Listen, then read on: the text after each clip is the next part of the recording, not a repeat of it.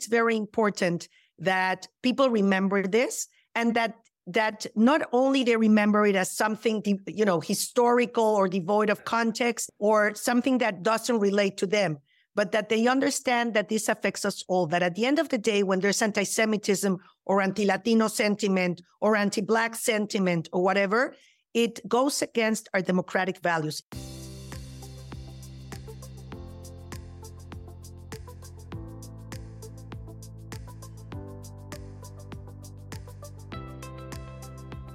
The Purple Line is a community podcast bringing you in-depth conversations with diverse leaders in the public and private sectors. Whether you're a student looking to gather advice or a professional tuning in for valuable resources, our dynamic programming provides tips for all ages and backgrounds.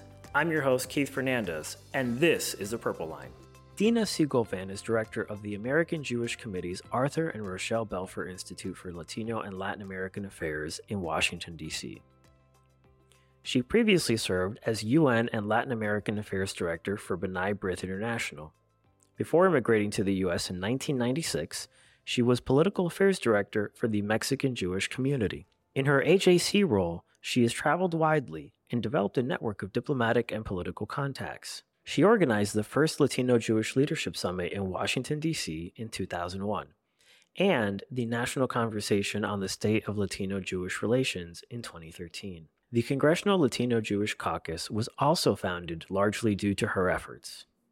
A regular contributor to the Spanish daily El País, Segal-Van has received numerous awards for her intergroup and civil rights work. She graduated with a BA in English Literature from Tel Aviv University and holds an MA in Public Relations from the Newhouse School of Public Communications at Syracuse University. Dina, thank you so much for joining us today on the Purple Line, talking about Latino Jewish communities and how we built bridges between these two communities. In fact, for some people, it's both of their identities. I know that there are many people of Latino origin who are of the Jewish faith, but as someone, for example, who's been very interested in Israel since I worked in Congress for Congressman Ileana Ros-Lehtinen, I, definitely, I've seen our two communities interact, but to give our audience a good sense of what you do, I'm going to read it out because it's a really impressive title. You are serving as a director of the Latino and Latin American Institute of the American Jewish Committee in Washington, D.C., where you pursue outreach and coalition building efforts with the Latino communities in the U.S., while at the same time strengthening ties between the U.S., Israel, and Latin America.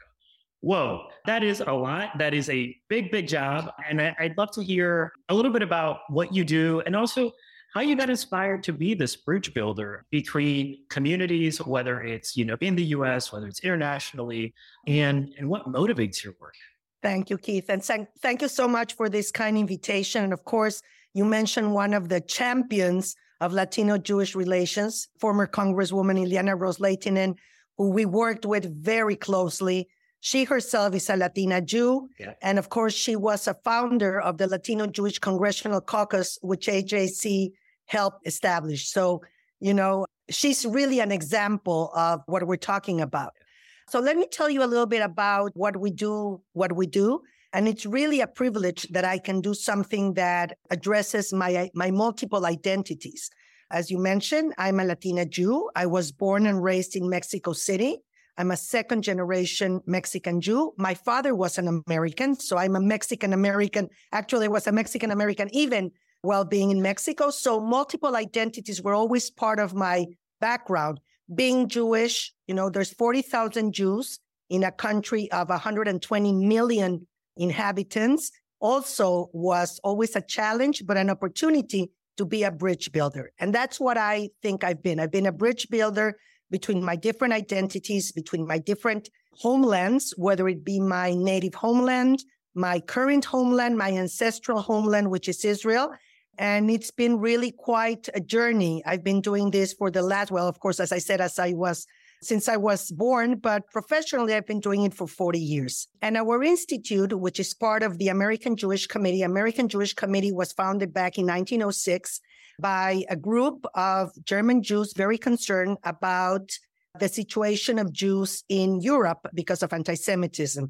Nothing new under the sun, unfortunately, today. But these Jews, this committee of Jews, that's why it's called the American Jewish Committee, understood that in order to be able to advocate on behalf of the Jewish minority, it was important to advocate for all minorities. that it was important that all minorities be respected and have an opportunity to really articulate their different identities. And that's what AJC has been doing. AJC has been addressing the strengthening of democratic values, of inclusiveness, of pluralism, of respect and dignity for everyone, and finding commonalities between different groups in American society and around the world. We have 25 offices in the United States, and we have 14 offices around the world. So we're really a global, we're an American organization. We're also a global organization. And in my case, we find shared agendas between the Latino and Jewish communities in the United States writ large. And we try to also find intersections with the Latinos' countries of origin throughout the Americas. Spain and Portugal are also part of my portfolio. And we have 200,000 Latino Jews who were born, many of them born and raised in Latin America, now have found in the United States their homeland, and they're also part of this equation. And in Latin America, because we're also a global diplomacy, global advocacy organization, in Latin America proper and in Spain and Portugal, we also try to advocate for principles and for agendas which are important to us and to the 500,000 Jews that live in the countries of the Americas. That's great. And I think that really illuminates my next question, which is about building coalitions. I know that in 2001, you were responsible for organizing the first Latino-Jewish Leadership Summit in Washington, D.C. 2001 seems like eternity ago, even though in history, it's just a small sliver of the history a lot of us have lived. What issues drew you to this advocacy? When you talk about coalition work and reaching out to diverse communities, what issue areas were you keying in on then, keying in on now? How have they changed? How have they stayed the same? I know it's a broad question, but go anywhere you want with it. No, I think it's a very important question and very relevant question. I think that when I started doing this, it was very clear that Latinos and Jews were indifferent to one another, mostly. There was no hostility. It was mostly indifference. We were really in different spaces. And, what we try to do is create the spaces to bring leaders of both communities together and try to underscore the commonalities between all of us, because there's a lot of commonalities between both communities. First of all, we are diaspora communities. And this is something that is relatively new for the Latino communities, but it's, as you know, it's a historical identity mark for Jews for more than 2,000 years. I mean, Jews have been in the diaspora even before, Christianity. So this has been very central to us. So this has been something that has tied us together. The fact that we are immigrants, that we come from immigrant backgrounds, this is something that had also brought us together. We're sensitive to the whole of immigration, and we have advocated together for immigration reform and for humane, orderly, and safe immigration waves, immigration in the country. Unfortunately, It hasn't happened. Yeah. We're still waiting. This is a pending assignment, but this is something that brings us together. We're also very, very focused on, unfortunately, we have been targets of hate crimes. Anti-Semitism, as you know, has been on the rise, continues to be on the rise in the United States, something that didn't exist in 2001. Latinos also have been targets of hate crimes, of stereotyping, of toxic narratives. This is something that absolutely ties us together. We know that an attack against one is an attack against all of us. So, we want to advocate together.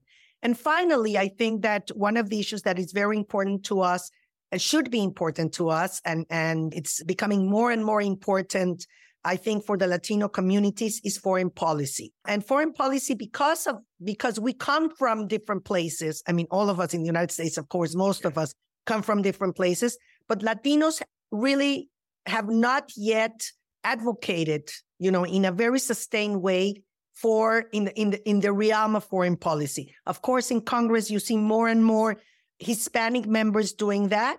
And Ileana Ros-Lehtinen, of course, was the head of the Foreign Affairs Committee, and she understood it very well. But that's not a given. And there's very few or none Latino organizations today that advocate, that are really active in foreign policy.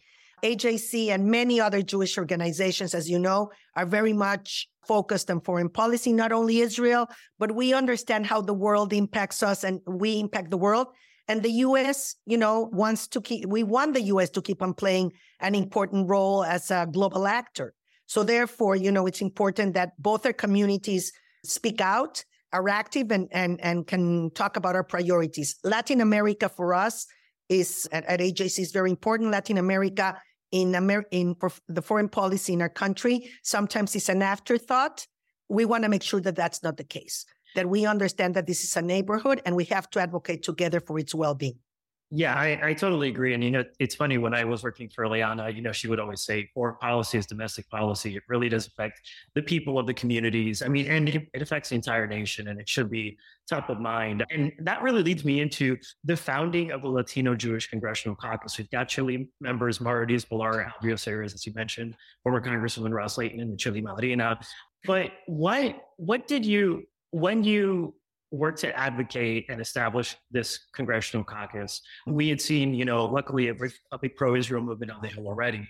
But what did we, with the rise of anti-Semitism in different parts of the world, sadly, it seems like we're seeing this movie over and over again with hate popping up. How does this organization help ensure that we are combating anti-Semitism, that we are doing so, with the Latino population, and really helping stamp out anti-Semitism when you can, especially in the Spanish language or among Latinos who may not have been exposed to things like the Holocaust Museum in DC or other sort of, really, really educational tools that others who are perhaps, let's say, non-Hispanic whites would, say, oh, I already know about that. Of course. No, thank you for the question. In 2011, we had this idea of helping create this caucus because at that point, we started seeing that Republicans and Democrats, even before, were not talking to one another. We're not reaching any consensus. So we said, well, maybe as Latinos and Jews, they will have another perspective, another area where they can find some commonality.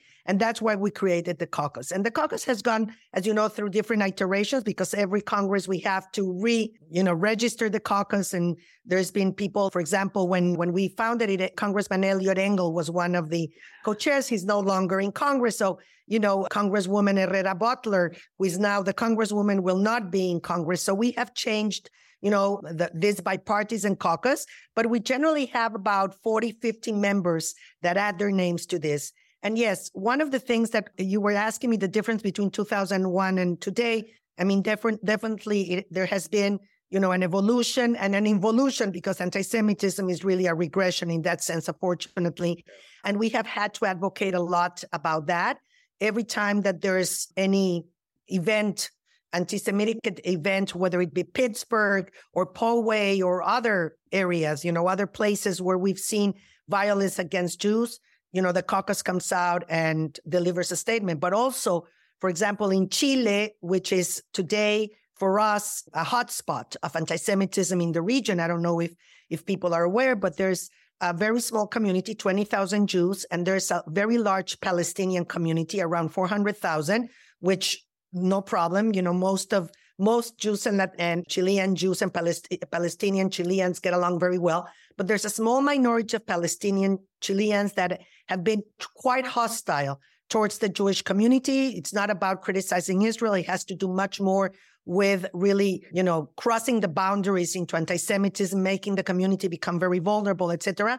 And the caucus has spoken out, wrote a letter to the State Department expressing concern. The caucus has been really very active in trying to shed light on anti-Semitism in this area. Of course, you were talking about the Spanish-speaking, Latinos, Spanish-speaking and not Spanish-speaking, because you have someone like Nick Fuentes. As you know, he's someone that has espoused very, very, hardline, hardcore anti-Semitic conspiracy theories, etc. And he's of Mexican descent. But what we're trying to do in that sense is really expose the younger generation of Latinos, as you mentioned, to, for example, chapters like the Holocaust. Unfortunately, the new generations, don't have any memory about that, don't understand, why that happened and how dangerous it is not to only to Jews, but to humanity as a whole and to every minority. So we did something 2 weeks ago, which was quite significant. We took a group of Chile fellows together with our AJC colleagues and with young Jewish leaders to the Holocaust Museum. We took them around. For many of them, it was the first time they were in the Holocaust Museum. And then we had a conversation to unpack all this. What does that mean? Why should we care? What are the implications for today? What does it mean to, when a minority, is devoid, the way they did it of its humanity, and then it becomes a target for extermination, which is what happened to the Jews, etc. And what we've seen also in the United States, also with calls against Latinos, etc. So this is a type of proactive work that we're trying to do to make sure that within the Latino community, the younger generations, there is much more awareness about this scourge. Yeah, and Dina, you touched on a lot of things I've been thinking about lately, because sadly we've seen anti-Semitism in the news recently with, critics against people of the Jewish faith. I mean, conspiracy theories, as you well mentioned. But I do feel like there's sort of when the media narrative recedes, people go, oh, but why is this work ongoing? Why is it important to keep this work ongoing? And it seems to me like it's really crucial to keep this to be a sustained sort of work stream to ensure that people don't forget, and they don't forget that there are anti-Semitic acts happening against people of the Jewish faith all the time in the Jewish community. Why is it important to keep this going, even when we don't hear about it? Why is it important to ensure that we preserve the historical memory? I know that you mentioned taking Chile fellows to the Holocaust Museum, but why should this be an ongoing part of programming versus just, oh, there's, things sadly happening and reacting to it? Yeah, I think that when you forget the past, you are liable to repeat it, and we're seeing it today in Ukraine, and we're seeing it other places around the world. People who don't remember what happened only 75 years ago, 80 years ago, and we see the same type of behavior. So it's very important that we preserve this historical memory to prevent future behavior, similar future behaviors. We want to believe that as humanity, we have learned, we have processed certain lessons that were very, very bitter, that cost the Jews it was 6 million Jews, but it was, I think, 40 million people that died during the Second World War, and we're seeing that continue in many parts of the world. So for us, it's very important that people remember this, and that not only they remember it as something, historical or devoid of context, or something that doesn't relate to them, but that they understand that this affects us all, that at the end of the day, when there's anti-Semitism or anti-Latino sentiment or anti-Black sentiment or whatever, it goes against our democratic values. If we really value democracy in this country, if we want to make sure that it continues to be strong and that all of us are included and that we raise everybody, then we have to speak up and be in this fight together. Otherwise, and that's what happened. What we say that, it only takes one good person not to do something for bad things to happen. Yeah. Indifference is no option. There's no option. We all have to be involved in this fight. That's right. And I think that really ladders into one of the things that I hope the audience is thinking about too, which is there are a lot of people out there who will say, I'm not Jewish, or I'm not Latino, or I'm not Asian. And so it doesn't really apply to me. And I think we've seen the lessons of history just show that, when hate comes for one group, it's going to come for us all. We've seen it. Yeah. Yes. And for those people who then say, okay, well, I want to get involved. Like, how do you get involved in this? What is a way to combat anti-Semitism, combat anti-Hispanic hate, combat anti-Black hate, for someone who he may just be sitting in their college dorm room and saying, all right, I want to help, but how do I help? I think that, today we have social media. I mean, not all of social media is good. Yeah. We know that social media, has two sides to it. Yeah. But I think that, social media is being used for a lot of stuff. It should be used to speak up. I think there's a lot of organizations, whether in college, in the college campus or elsewhere, organizations like Chile, or the Congressional Hispanic Caucus Institute, or others, that, you're the public servants of the future. You're the officials, as now use your space to speak up, use your words, use your voice, really to denounce in the stronger terms possible, what's going on. Try to meet members of different groups. I think that there's nothing better than really getting to know people who are different to you, to understand that we're all so similar, that we all are human and have so many similar backgrounds, concerns, etc., and value what is different, and respect what is different. I think that, that's the way to do it. And to find, everybody will find their own voice, their own space, but there's a lot of organizations today out there and platforms where you can express yourself against this and not to remain in the margins ever. I agree. I think that that's one of the things that has animated both communities, participating in politics, voting, being heard, protesting, and raising awareness. Supporting candidates that also represent your, and not candidates that are promoting hate and that are promoting division. That's very important. Absolutely. Yeah. And I think we tackled the how and the what. And so I guess my final question is, where can someone go learn more about the Latino-Jewish community, the nexus between Latinos and people of the Jewish faith, or really just about the issue of Israel and why and how we got to where we are today? Of course, I recommend that they go to our website, ajc.org. There's a lot of resources, huge resources. There's one in particular that I should have brought and showed you because it's called Translating Hate. I think it's one of the best. I could send it to you, and it's a glossary of anti-Semitic terms from A to Z. And why are they anti-Semitic? Why, when you criticize George Soros, it's not only criticizing George Soros, but he has become an icon, and he is, he has become the Jewish like a totem base. Yeah. Why? Or why, when you call global elites, many people are thinking about there's you have the historical context, you have the sociological context of why this is happening. I think it's very important. Anti-Semitism comes from the right, from the left, from Islamic sources. It's very complicated, but this is a fantastic document. And there's many more resources at ajc.org. And we have our Twitter handle is at AJC Latino. And there's also at AJC Global.